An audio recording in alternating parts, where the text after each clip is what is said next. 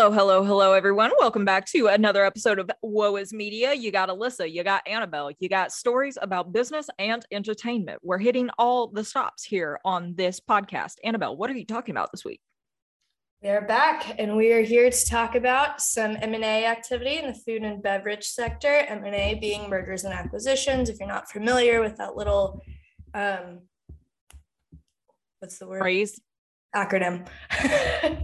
M&A acronym.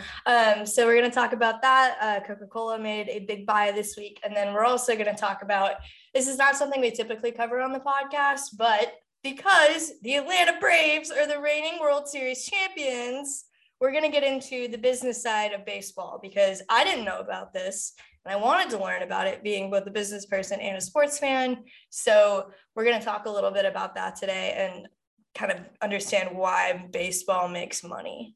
What about you? What have you got? Well, sadly, as I just informed Annabelle, it was a very slow week in entertainment. So we will be talking about the tragedy that happened in Houston this past weekend, as well as we're going to end on a high note and we're going to talk about a new movie that's coming out that has just announced their two main leads. Whoop, whoop. I'm sorry ahead of time because this is going to be sad, guys. This story is entitled Inside Astroworld. During a Friday night Travis Scott performance at the Rappers Astroworld Festival this past weekend, 8 people died in a tragic accident. Around 9:30 p.m., the audience rushed forward in response to Scott beginning his performance, causing panic among concert goers. 17 people were taken to local hospitals. 11 went into cardiac arrest at the scene, and 300 individuals were treated for injuries on site. The reason for the surge remains to be seen, other than just pure excitement of seeing the, I don't know if you could call him headliner, but the organizer of the event performing. I was not on shift when this happened. So a lot of people were like asking me like, what happened? What's going on? And I was like, I was asleep, guys. Like I didn't know anything. Mm-hmm. But I woke up and I did my own research. I will say I got a lot of my information from CNN, Huffington Post, Washington Post, a few local TV channels and stations around the area. So shout out to them. And I will be providing links at the end of this for other things that we'll get into in a second. Criminal investigation has been launched into the tragedy by the Houston Police Department. This is involving both the homicide and the narcotics division. So we've been told that there were nefarious drug users involved in this, but we don't know exactly like what that entails. And, you know, it could be, it could not be, like it could turn out that there was no drug instances involved in what happened. But I can tell you 25 people were arrested at the event, 23 of which were considered trespassers and were not allowed on the grounds of the festival. And for those of you who may not know, Travis Scott is originally from the Houston area. He's from a smaller city in the Harris County division called, well, actually, it might be Fort Bend, but it's Missouri City. But he grew up within, obviously, the Houston metropolitan area. And a few years ago, 2018, he released a album called Astroworld, which is in tribute to a former theme park in the Houston area that was Six Flags Astroworld. It no longer exists. But he did it in response to like his city. He was doing something. And as a response to the album's success, he decided to co-op the name Astroworld and create it into a music festival near NRG, which is where the Texans play and where I don't believe that's where Six Flags Astroworld used to be, but it's a big area and it's well known for like being sites of like festivals and gatherings and whatnot. So it's a good spot. He has released a statement regarding the incident. Quote, "My prayers go out to the families and all those impacted by what happened at Astroworld Festival. Houston PD has my total support as they continue to look into the tragic loss of life. I am committed to working together with the Houston community to heal and support the families in need. Thank you to Houston PD, Fire Department, and NRG Park for their immediate response and support," unquote. And in the week leading up to Astroworld, he's been here all week. He gives back to the community a lot here in Houston. And like, I'm not going to sit here and like pretend like I'm Travis Scott's biggest fan, but I will say in the week leading up to Astroworld, I was very impressed with how much community outreach he was doing. He launched a garden program at a local elementary school in a less developed area, and he named it after his grandmother, who was also at the unveiling with him. And it's to be able to not only provide food for the school like on hand, but also be able to help establish a positive relationship with children and food, like be able to show them like where it comes from and how it's processed and do all that. He also held a benefit softball game at Minute Maid that featured a couple of celebrities. I do know Kendall Jenner, his partner's sister, was in attendance and played. But that was all for charity as well. So I was really impressed with how that went. And now I feel, I'm not going to lie to you, I'm very indifferent to this because I feel like, yes, there could have been things that prevented this from happening, obviously, but you know, no one creates a festival with the intent of someone dying at it. No, of course not. Yeah. So that's been my like personal roller coaster of emotions with Astroworld. Obviously, the rest of the event was subsequently canceled, with organizers issuing refunds to all ticket holders for Friday and Saturday's events. Live Nation, the organizer, has delayed ticket sales for Billy Joel's September 2022 Minute Maid performances out of respect for the Houston community. They were supposed to go on sale Friday or Saturday. And they said, we're not even going to talk about that right now because it's disrespectful. Over a dozen lawsuits have been filed against Scott and concert organizers as of Monday. And to end this, I don't really, obviously this is an ongoing investigation, and our hearts and prayers go out to the families of the victims. So I would just like to go over a very quick synopsis of who these people were, because yes, all 8 victims have been identified at this moment. And I'm going to go from youngest to oldest. They were all under 30, if I'm remembering correctly. You are correct. The youngest was 14 and the oldest was 27. I mean, it's like any sort of untimely or accidental death like that is always tragic, but especially when it's really young people who probably had a very rich life ahead of them, especially a teenager at 14, like, that's extremely upsetting. So I'm glad you're adding this human element to it. So 14-year-old John Hilgert was a freshman at Memorial High School in Houston. 16-year-old Brianna Rodriguez was a junior at Heights High School in Houston. She had a passion for dancing, and a GoFundMe has been established by her family for funeral expenses. I will include it in the show notes. 20-year-old Jacob Drinky was a junior studying journalism at Southern Illinois University Carbondale and was considered a, quote, creative, intelligent young man with a promising career, unquote. 21-year-old Franco Patino was a senior at the University of Dayton in Texas, I believe, studying mechanical engineering technology and human movement biomechanics. He was a member of Alpha Psi Lambda, which I believe is a Hispanic Latino interest fraternity. And he always made time for the people that he cared about. 21-year-old Axel Acosta Avila was a computer science major at Western Washington University. A GoFundMe has also been established in his name. I will include it along with Brianna's. 23-year-old Rodolfo Pena was an alumnus of Laredo College in Texas, and his brother has established a GoFundMe for his funeral expenses. Once again, it will be included in the show notes. 23-year-old Madison Dubisky studied advertising and marketing at the University of Mississippi and was originally from Cypress, which is also considered part of the Houston metro area. It's about 20 or 30 minutes away from where my parents live. I believe she was a cheerleader. Like, I read a whole story about her, and she seemed to be a very active member of the community. And it was obviously all of these people are very sad, but just like Annabelle said, seeing all the potential in these younger individuals, it's terrible. And last but not least, 27-year-old Danish Baig, I apologize if I'm mispronouncing it.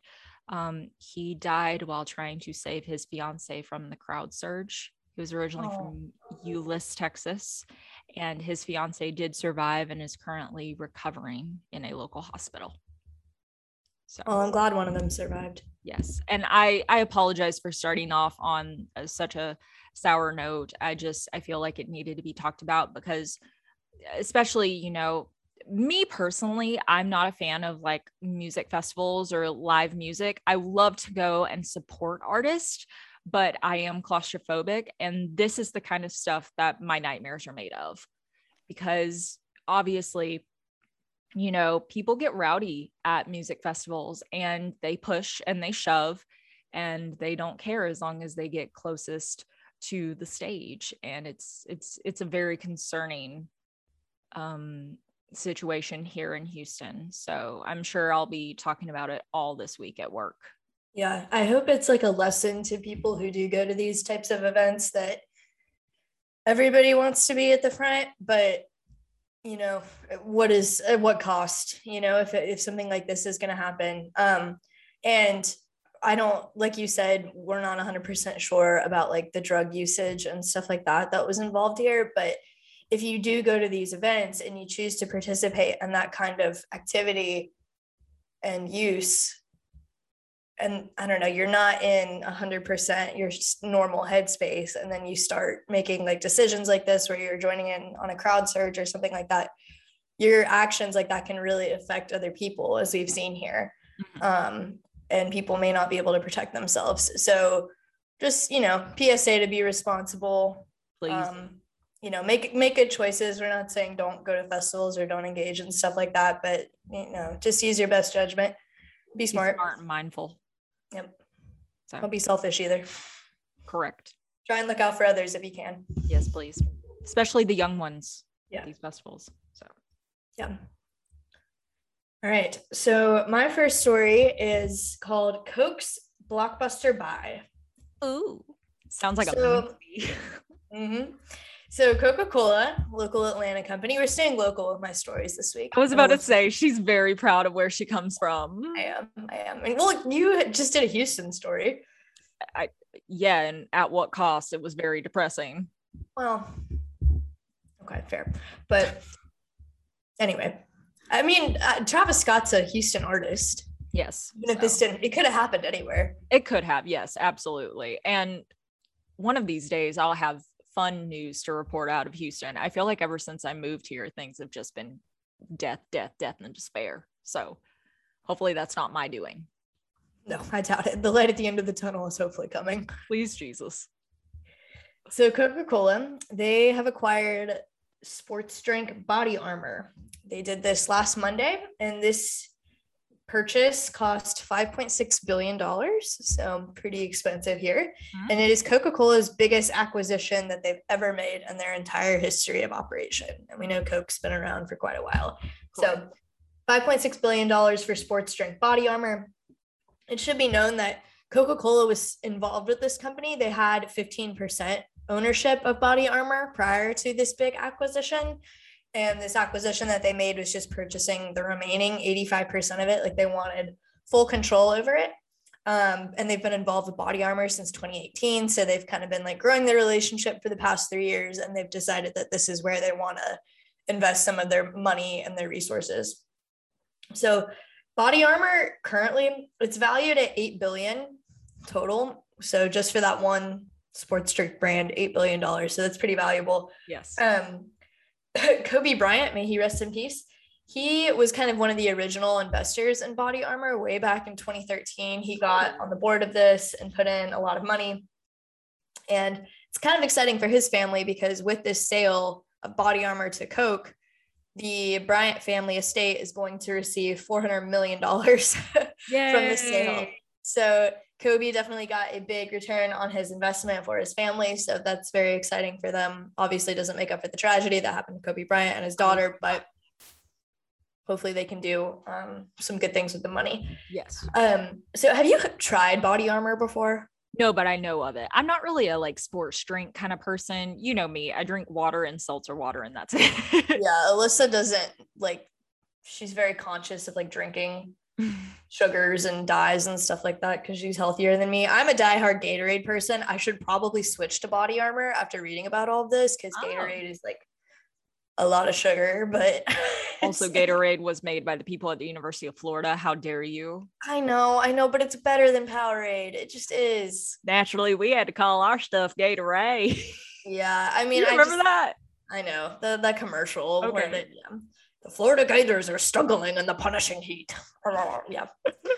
Yeah, if you didn't know that, the Gatorade, which is owned by PepsiCo, it was created at the University of Florida, which is why it's called Gatorade. Well, but don't endorse it for that reasons. I just like the taste of it. But anyway, Body Armor is like better for you than these other Powerade, Gatorade options. It contains potassium, electrolytes, and antioxidants within the drink, and it has no artificial colors or sweeteners. So it's a lot more like health conscious, low calorie, and includes all of the stuff that you sweat out. I think the other sports drinks on the market do have like electrolytes, but I don't think they have antioxidants or anything like that in them. So this is like a more complete drink, I guess. And sales of Body Armor have exploded since 2018. Like it's just been a very big commodity that people have been purchasing. And it should be known that this is kind of like a trifecta on the sports drink market. I mean, really the only big players here are Powerade, Gatorade, and Body Armor. The three of them make up 95% of all sports drink sales. So it's pretty much a triopoly, if you will. And it's pretty dominated within the three by Gatorade. Gatorade makes up 64% of the sales. And as I said earlier, Gatorade is owned by PepsiCo, which is obviously the rival to Coca-Cola. They hate each other. Another reason why we should not stand. Yeah, also fair. You're either like Pepsi or you're Coke. It's hard to be both. And most people in the South, where Alyssa and I live, are Coke people because that's where the company is headquartered. But and Body Armor recently passed Powerade for its percentage of sales within the sports drink market. So Body Armor now has 18% of the sales, where Powerade only has 13% of the sales.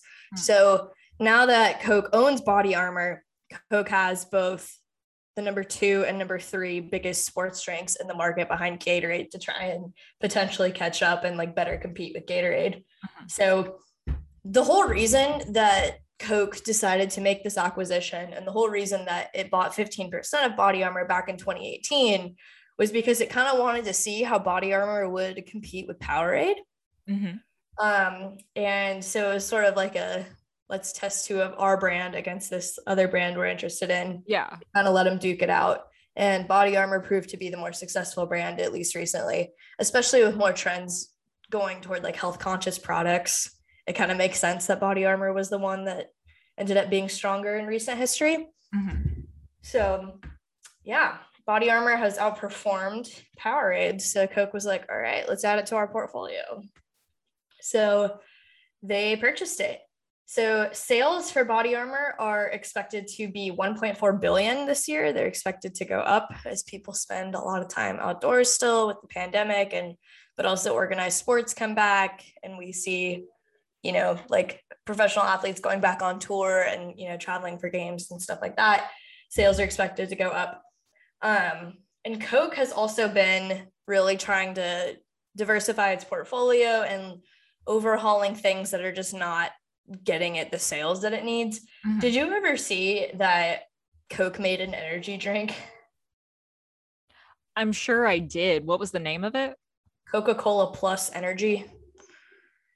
Let me look up. I'm a visual learner. Hold on. Well, they killed it. Like it's not on the market anymore because it was not selling very well. But I can like look up a picture of it to see if I recognize it. Yes, I do remember this actually. Yeah, but it didn't do very well. So Coke is like being pretty ruthless in terms of they want to add things that are going to make them money and they want to get rid of things that are not making them money. And then they have the steady things that are, going to continually make them money. If you look at like a product matrix, when companies are trying to decide like what to keep and get rid of in their portfolio, there's something called a star, which is like when it's a new product and you have to invest money into it, but it's going to make you a lot of sales. That's probably what Body Armor is for Coke in this case. Mm-hmm. And then you have your cash cows, which are things that like, they're good the way they are. You're not going to touch them too much because they steadily just, bring you a lot of income. So this would be like Coke, Diet Coke, all that jazz. And then you have your dogs, which are things that are just not making the money for you. And in this case, that would be the energy, Coca-Cola energy drink. So yeah, that's a little bit of a marketing business lesson for you guys. But that's kind of what Coke is doing, is trying to look at their portfolio and see where they can make cuts and where they can make acquisitions. They're also trying to provide a healthier and wider array of drinks because they're known as like a soda company. But Alyssa doesn't drink soda. I don't drink soda. A lot of people are trying to cut soda out or cut back on soda. So it's probably better for them to kind of get some options that are not quite so sugary and not quite so fizzy. So this is a good acquisition for them. In terms of the people involved with this buy, the founder of Body Armor, his name is Mike Repole, and he is still going to be somewhat involved going forward now that Coke has acquired Body Armor. He's trying to get a seat on the board. We'll see if that happens or not. I don't think the Coke CEO is like crazy about that, but he'll be somewhat involved with the Body Armor division. And he also founded Smart Water, Vitamin Water, and Energy Brands, all of which are now bought by Coke, which I think this is kind of funny because I feel like this man is doing all of the work for Coke, and Coke's like, we'll take that. Thank you very much. Yeah, literally. And they're not giving him a board seat. Like, he doesn't seem to have a ton of control over the brands and stuff like that, but he's like made all these ideas. And I'm not saying he's a victim in this situation because I'm sure he's made a ton of money off of selling these brands to Coke. Yeah. But it's still kind of funny that he's doing the actual work on the product and the creation of it, and Coke is just purchasing it. So must be nice to be a big business with a lot of money and deep pockets where you can just kind of, acquire things at will here. So there are a lot of athletes that are also partnered with Body Armor, including, again, we're going to keep it local, Atlanta Hawks basketball star Trae Young, Atlanta Braves reigning World Series champion, even though he was injured for the back half of the season, Ronald Acuna. He's our right fielder. My boy. James Harden, who used to play in Houston, but now he plays in Brooklyn. We don't like him. Sorry. The big beard guy. Not a fan. Naomi Osaka is a tennis player. Mike Trout, who is the highest paid player in Major League Baseball right now, I believe, plays for the Angels. Let's see who else. Kyler Murray, who's the current QB for the Arizona Cardinals, and Alyssa's favorite, Megan Rapinoe, U.S. women's soccer star. Also, non-athletes that are partnered with Body Armor include Carrie Underwood and Jennifer Lopez. Oh, okay, J-Lo. So Body Armor is not shy about getting celebrities on board with their marketing, and it makes sense because it's a sports drink, so you want active people advertising it for you. So they have a lot of athletes in their portfolio. These are just some of the highlights of the more famous ones and the people who are close to home in Atlanta. So I also have not tried Body Armor. I should probably drink some of it instead of Gatorade, but I'm gonna go look up their like flavors. They have a lot of flavors, and it's things that they sound more natural and fruity. Like they have like mango and it's not like, like mountain berry blast or whatever. The first person that pops up when I went to their website is Jennifer Lopez. Yeah. Which honestly, like you said, like she's not an athlete, but she is like one of the celebrities that I always think of when I think of like fit, She dances a lot in her videos and like, I mean. Do you remember when like vitamin water was it? Yeah, it used to be a really big thing, and it was like aggressively branded in a lot of TV shows at the time. Like there was all that product placement and stuff like that. But I do remember that. I was never a big fan of vitamin water. I didn't really like the taste. Oh, me neither. But I remember like my middle school got a like vitamin water vending machine, and it was all that anyone like cared about. And I was just like, this stuff tastes like Dookie, but okay. I agree with you there. I was not a fan. But that's what I've got on Coke and Body Armor. Oh, wow. Okay. So I'm going to bring it up a little bit. And I've cleverly titled this story, Getting Your Shiz Together. Like it? Does that give you any clue about what we're going to talk about? Getting your shiz together. Showbiz? You're on the right track. I'm not sure what the movie would be called. All right. So director John Chu of In the Heights fame has announced the 2 leads in his upcoming Wicked adaptation for Universal Pictures. Oh, Shiz the Wiz. And the name of the university that they go to in Wicked is called Shiz. So. Oh, that's right. I forgot about that. Dear old Shiz. So Cynthia Erivo of Harriet and Bad Times at the El Royale is going to be playing Elphaba, aka the Wicked Witch of the West. And she is well versed in musicals. She actually won a Tony for her performance in The Color Purple on Broadway a few years ago. This is for Annabelle. Ariana Grande will be playing Galinda/Glinda. Woohoo! That's a good choice, actually. Mm-hmm. I like it. So she loves Wicked. She actually performed The Wizard and I as part of the show's televised anniversary celebration back in 2018. Like, she's been campaigning for this role for the longest time. And I'm really excited that they didn't choose just 2 white people. I'm really excited that, they looked past skin color for these 2 individuals because, they're not related.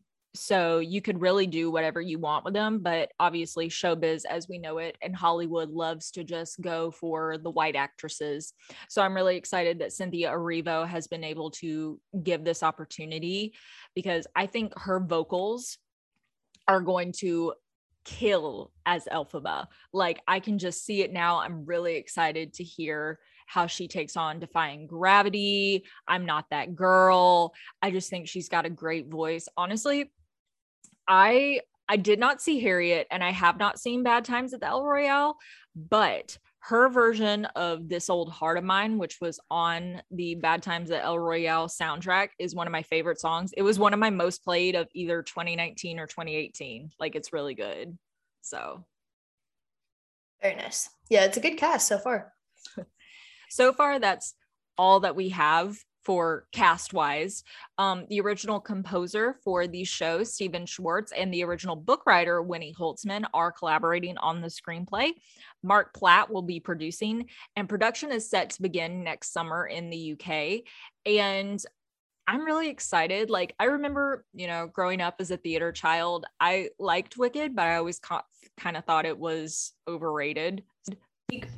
And I got to see it on Broadway, humble brag, a few years ago before COVID shut down. It changed my mind completely. I was like, okay, this is what everybody has been talking about. Like, this is the moment, Mm-hmm.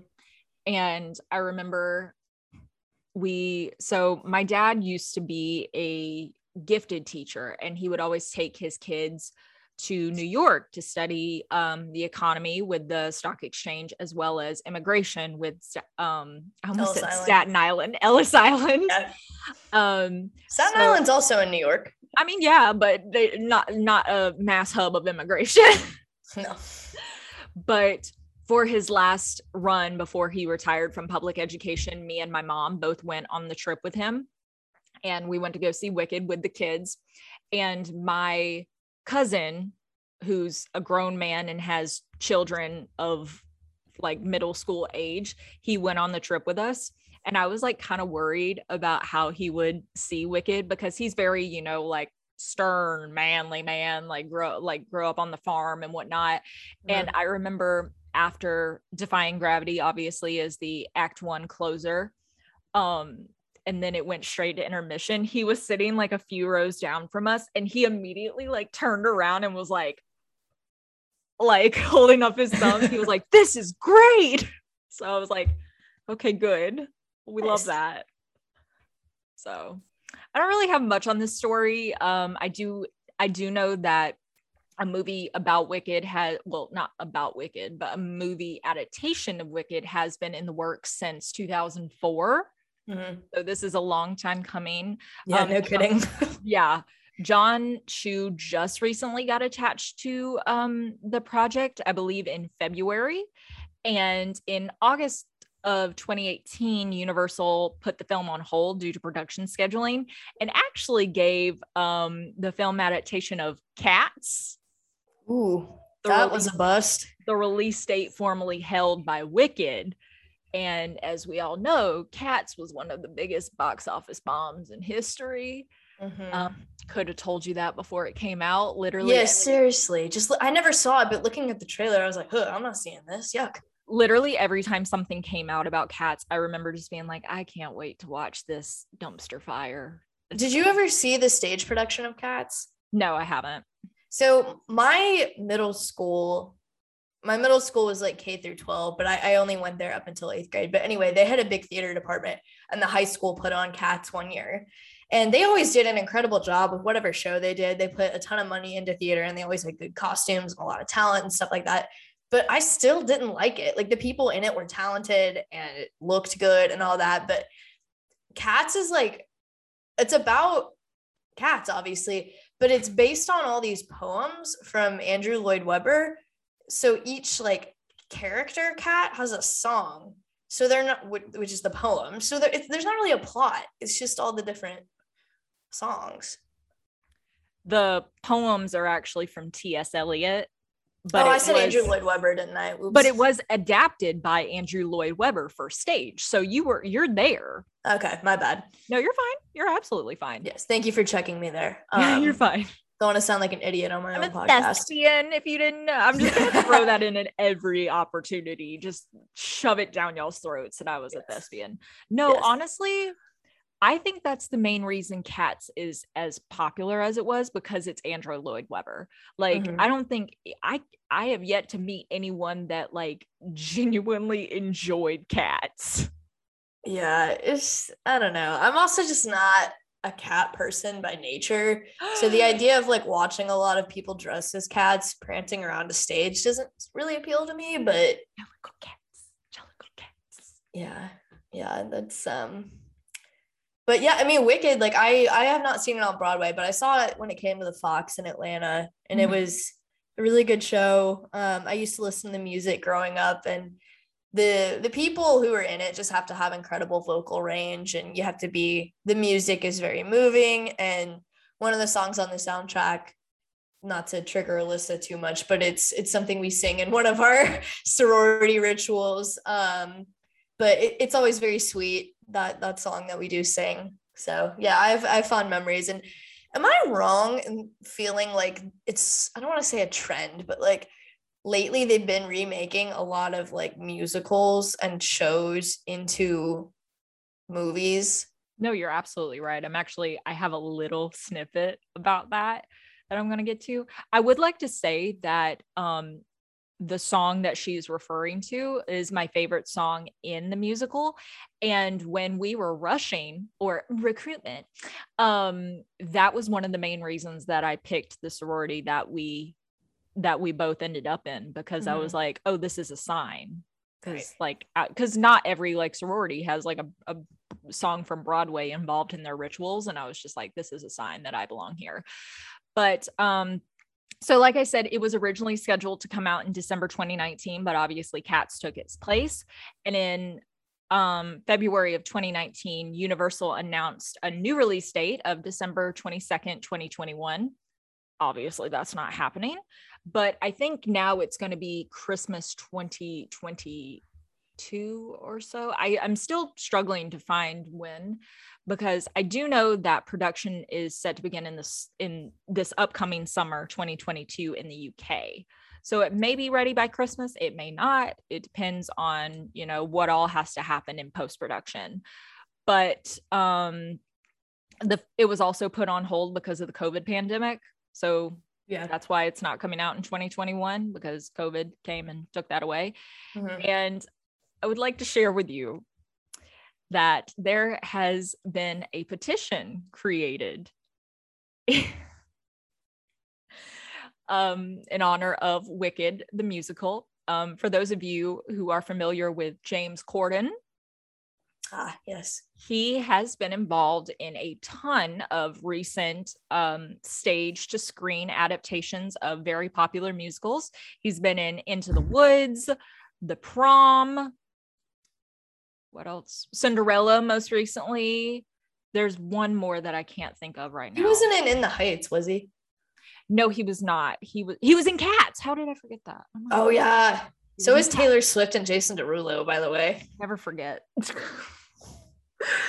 But a petition has been created and posted on change.org directly addressing Universal and saying, do not put James Corden in this movie. Oh my gosh, that's funny. And it literally just the petition states simply, quote, James Corden is in no way, shape, or form should be in or near the production of Wicked the movie. That's pretty much it, unquote. That's funny. And I would like to tell you that I clicked on the link, and while we've been talking, it has been climbing. Like the number is increasing. It is already at 67,538 signatures. Do people just not like him as an actor? Personally speaking, I'm not a fan. I don't think he has a great vocal range. You know, he doesn't really bring that much to the stage. I'm not a big fan of his. And after, you know, The Prom, he played the gay character, and he himself is a straight man. You could have easily found a gay who has the same vocal range to play that character. I also I don't know. I'm not a big fan of his. This is, once again, personally, he used to act like he was, we haven't talked about them in a while, but he used to act like he was on BTS's like best friends list. Like he used to be like, oh my God, they're my favorite people, blah, blah, blah, blah, blah. And then he went and kind of like, not talk shit, but like badmouthed them like on his show. And like when their album came out last year, they were like, oh, what's your favorite song on the album? And he was like, I love Dynamite. And it's like, obviously you love Dynamite because it's been out for a few months. What like, did you even listen to the album? So he just doesn't seem like a genuine person, in my opinion. Mm-hmm. And he doesn't have that much talent to be starring in all of these movies. So, but that's just me. That's fair. I didn't mind him in Into the Woods, but that, I will say, I feel like he got carried because Anna Kendrick is in that cast, Emily Blunt is in that cast, Meryl Streep, Chris Pine. I can't remember the girl's name who played Little Red Riding Hood, but I thought she was pretty good. Mm-hmm. Yeah, that was a pretty solid cast all around. So I don't think, I mean, he played like the baker, excuse me. Yes. And it's not like it's an important role, but I feel like the women in that show are a little bit stronger than the men. Mm-hmm. So. Yeah. So. But yeah, no, this will be exciting. If they're filming in the summer, I have a hard time thinking that it would be ready by Christmas. Yeah. Especially if they have to film abroad. Mm-hmm. But you never know. But that would be a good Christmas time film to go see with the fam. We love a musical that comes out around Christmas. I'm reminded of Annabelle's personal favorite, Les Miserables. Les Mis, yeah. That came out, I think, in 2014, 2012. I think it was 2013. Or Christmas 2012, I think. You're right. 2012. But yeah, that's all I have for Wicked. So nice. Exciting. Are you more of an Elphaba or a Galinda? I feel like I'm Elphaba because I don't want to say I'm punk rock, but I'm a little more alternative than like you.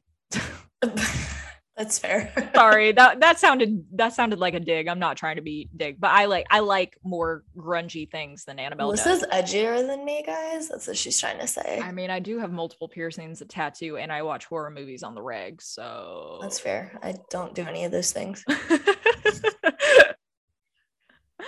But I love you. I love you too.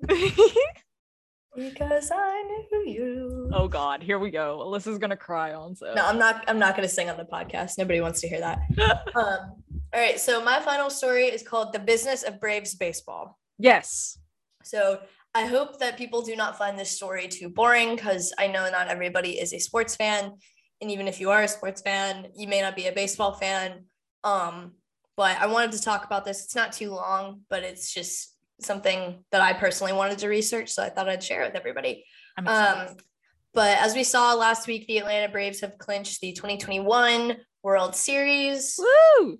We beat the Houston Astros in Game 6 with a score of 7-0. We won 4 games to 2. Yes. Very exciting. We won on the road in Houston's Minute Maid Park. And this was the first World Series title for the Atlanta Braves franchise since 1995. So it's the first one in our active lifetime that we've been able to witness. So super exciting. It's been a long time. It was one of the longest droughts since, Chicago broke their 108-year drought back in 2016. Yeah, that was a long one. I don't know if that record will ever be broken. We'll see. But yeah. Anyway, our drought thankfully is over. Yay. And it's kind of funny with how they got there, because the team they had the worst season record of all of the teams who made it to the postseason. Like, they kind of just squeaked through.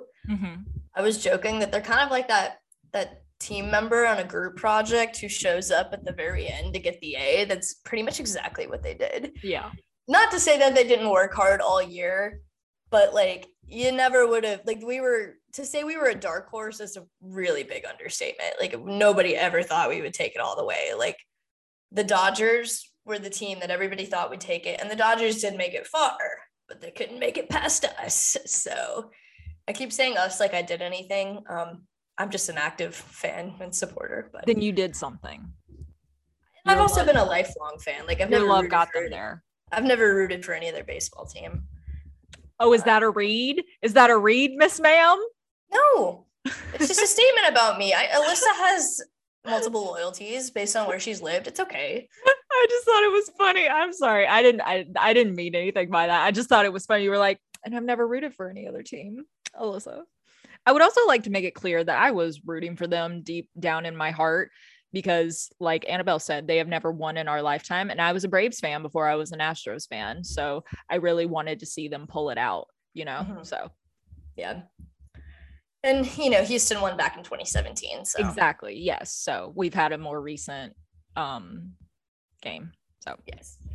So the Braves, they squeaked out the NL East division title over the Phillies as late as September 30th. So that was when they finally knew they were going to go to the postseason.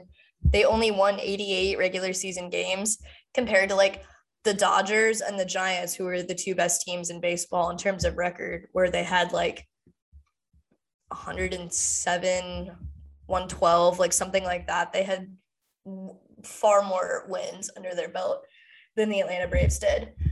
So how did they win it all with like such low expectations and what was seemingly the weakest team? So basically the answer is they made some serious money moves in the middle of the season.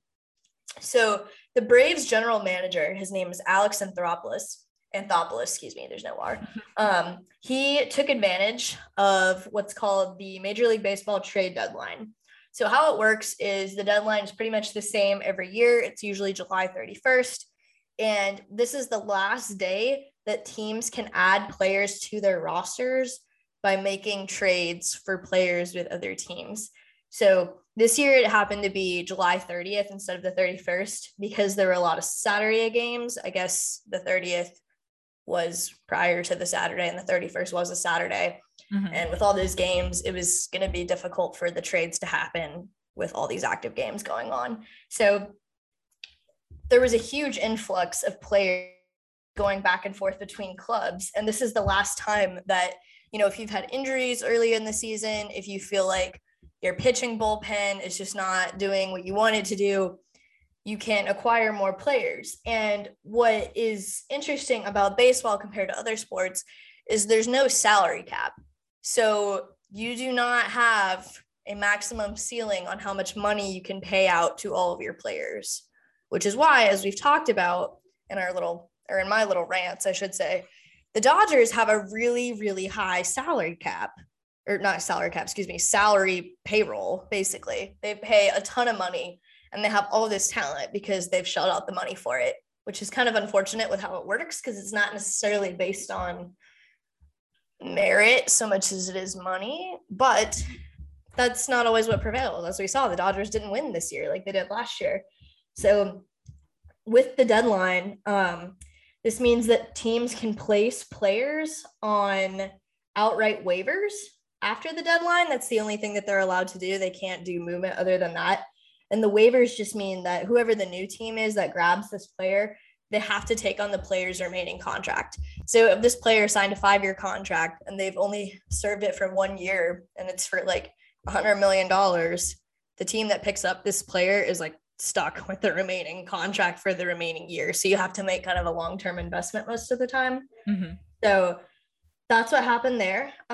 So on July 10th, Ronald Acuna, who was the top of our batting order, he was just a big time slugger for the MLB. He was also our right fielder, so he was a good defensive player too. He tore his ACL, which is a really bad injury. It typically takes a full calendar year to recover from that. Yes. And that obviously ended his season. And there were other injuries on the team, including starting pitcher Mike Soroka. He tore his Achilles twice. He tore it in a game, and then he was almost ready to come back, and he was like walking around the stadium, and he like stepped on it funny, and he tore it again. Jesus Christ. Yeah, so he was like rendered ineffective pretty much the entire season. Like we did not really see him pitch at all, which is really unfortunate. And then there was not an injury, but outfielder Marcell Ozuna, who is also a really big hitter and talented player, but he and his wife have some issues that they need to work through. And he was, there was some domestic abuse charges and he was arrested. So he was dismissed from the team. Good. So yeah, good riddance to that. So there were some like pretty big holes to fill. And Alex Anthopoulos was like, all right, let's get to work here. So before the trade deadline on July 30th, he picked up Jock Peterson from the Cubs, outfielder Eddie Rosario from the Cleveland, now Guardians, and Adam Duvall, who is an outfielder. We picked him up from Miami. So those are kind of the big acquisitions, along with Jorge Soler, who ended up being the World Series MVP because he's a big-time hitter. He was acquired from the Kansas City Royals. So those were 4 players that they picked up that all made a massive impact on the Braves with their postseason run. And all of this was kind of funded by the Braves chairman. His name is Terry McGuirk. So McGuirk. Yep. So there's like kind of a list of the franchises and how valuable they are. Like there's 30 teams in the MLB. So the Braves are currently the 11th most valuable franchise and Houston is 12th. So they're pretty similar. So it's kind of interesting that those were the teams that ended up making it all the way. The Braves have a valuation of $1.875 billion and Houston has a valuation of $1.7 billion.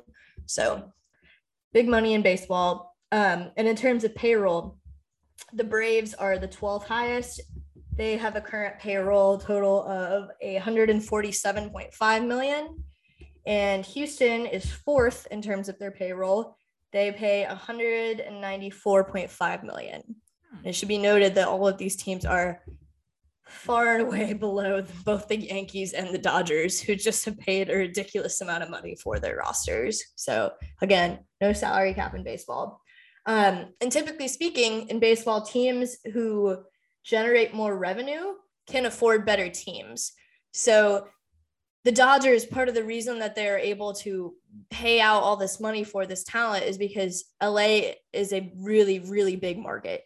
There are a lot of people there who love baseball. And even though they have 2 teams with the Angels and, you know, they have Oakland with the A's and the San Francisco Giants also in the state, LA is still a big market for baseball. Kind of the, you know, the LA sign, their logo is pretty iconic, like the boys in blue, whatever. Like they're just a very popular franchise. Mm-hmm. When you have that popularity, you sell a lot of tickets, you get a lot of money from your merchandise. There's a huge market for like TV deals, sponsorship deals, all that kind of stuff. So that's how teams make money, is they have all of this under their umbrella. And then they can in turn use that money to acquire the best talent or whoever they want that kind of fits into everything here. So The Braves are kind of middle of the road in terms of how much money they're worth, as well as how much money they shell out to players. But thankfully, they were able to kind of get these players who really weren't doing too much on their current teams before they came to the Braves. And the mix of all these players, they just like really worked from a personality perspective. So it was really cool. Adam Duvall, who they acquired from Miami, he actually just won a Golden Glove Award for center field, which is pretty cool. Golden Glove means you are the best defensive player for your position for the year. And Atlanta Braves pitcher Max Fried, who was the one who closed it out in Game 6. He's also incredibly attractive, I might add. Big fan of Max Fried. He won the Golden Glove for pitchers. This man. So I'm excited. But yeah, no, that's sort of how it works. Basically, the more money you can earn and the more loyal your fan base is, the more you can kind of acquire. So if you want your team to keep winning, or if you want your team to do better, go to the ballpark, buy a ticket, get some merch, watch them on TV. That'll, ultimately add to their bottom line, which will help them get players. I remember you showed me this man when we went to the game. Mm-hmm. Yeah. You can have him. Oh my gosh. Listen, I will never agree on men. We really won't. And I guess that's a good thing. But it is a good thing. That's okay. We never have to fight over it. Also, I looked it up, and would you like to take a guess as to what club is currently holding the record for longest drought without a title? Is it the Rangers? It is not. They're up there. They're actually, I believe, second. Okay. Let me think here.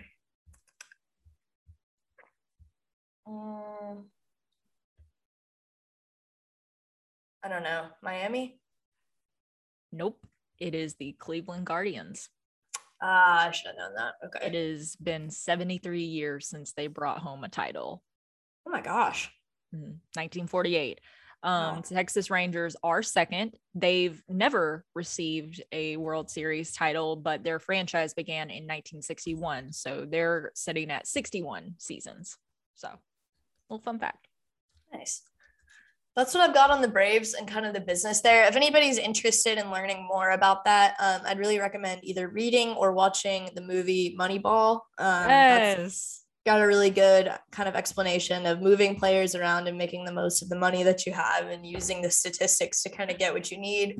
It's about Billy Beane and the Oakland A's and what they were able to accomplish there. It's got Brad Pitt and Jonah Hill in it if you read or if you watch the movie.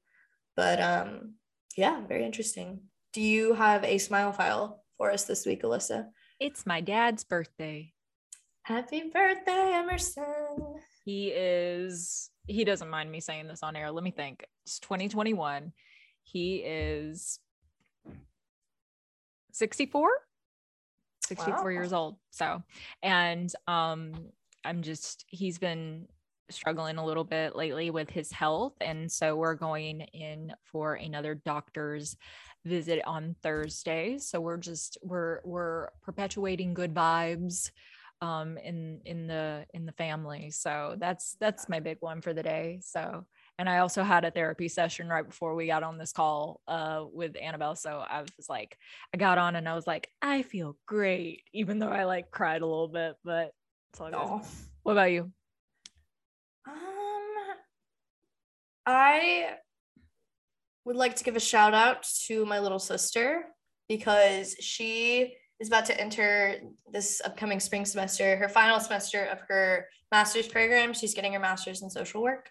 And she just got a graduate assistantship, which means she has to pay no tuition and gets a stipend. So basically like a full ride for the semester. So we're super excited for her. And she's gonna go help out a lot of people. Yeah, I could never be a social worker, so I would rather watch The Office. That's saying something. Yeah, so we're very proud of Martha. We're very proud of the Braves. We will be back next week with new stories. I already have a pretty good idea of what I'm going to talk about, so get stoked for that. Hopefully there's a little bit less depressing news in the entertainment sector. Right. We enjoyed learning about it regardless. Yeah. Thank you guys for joining us. See you soon. Bye.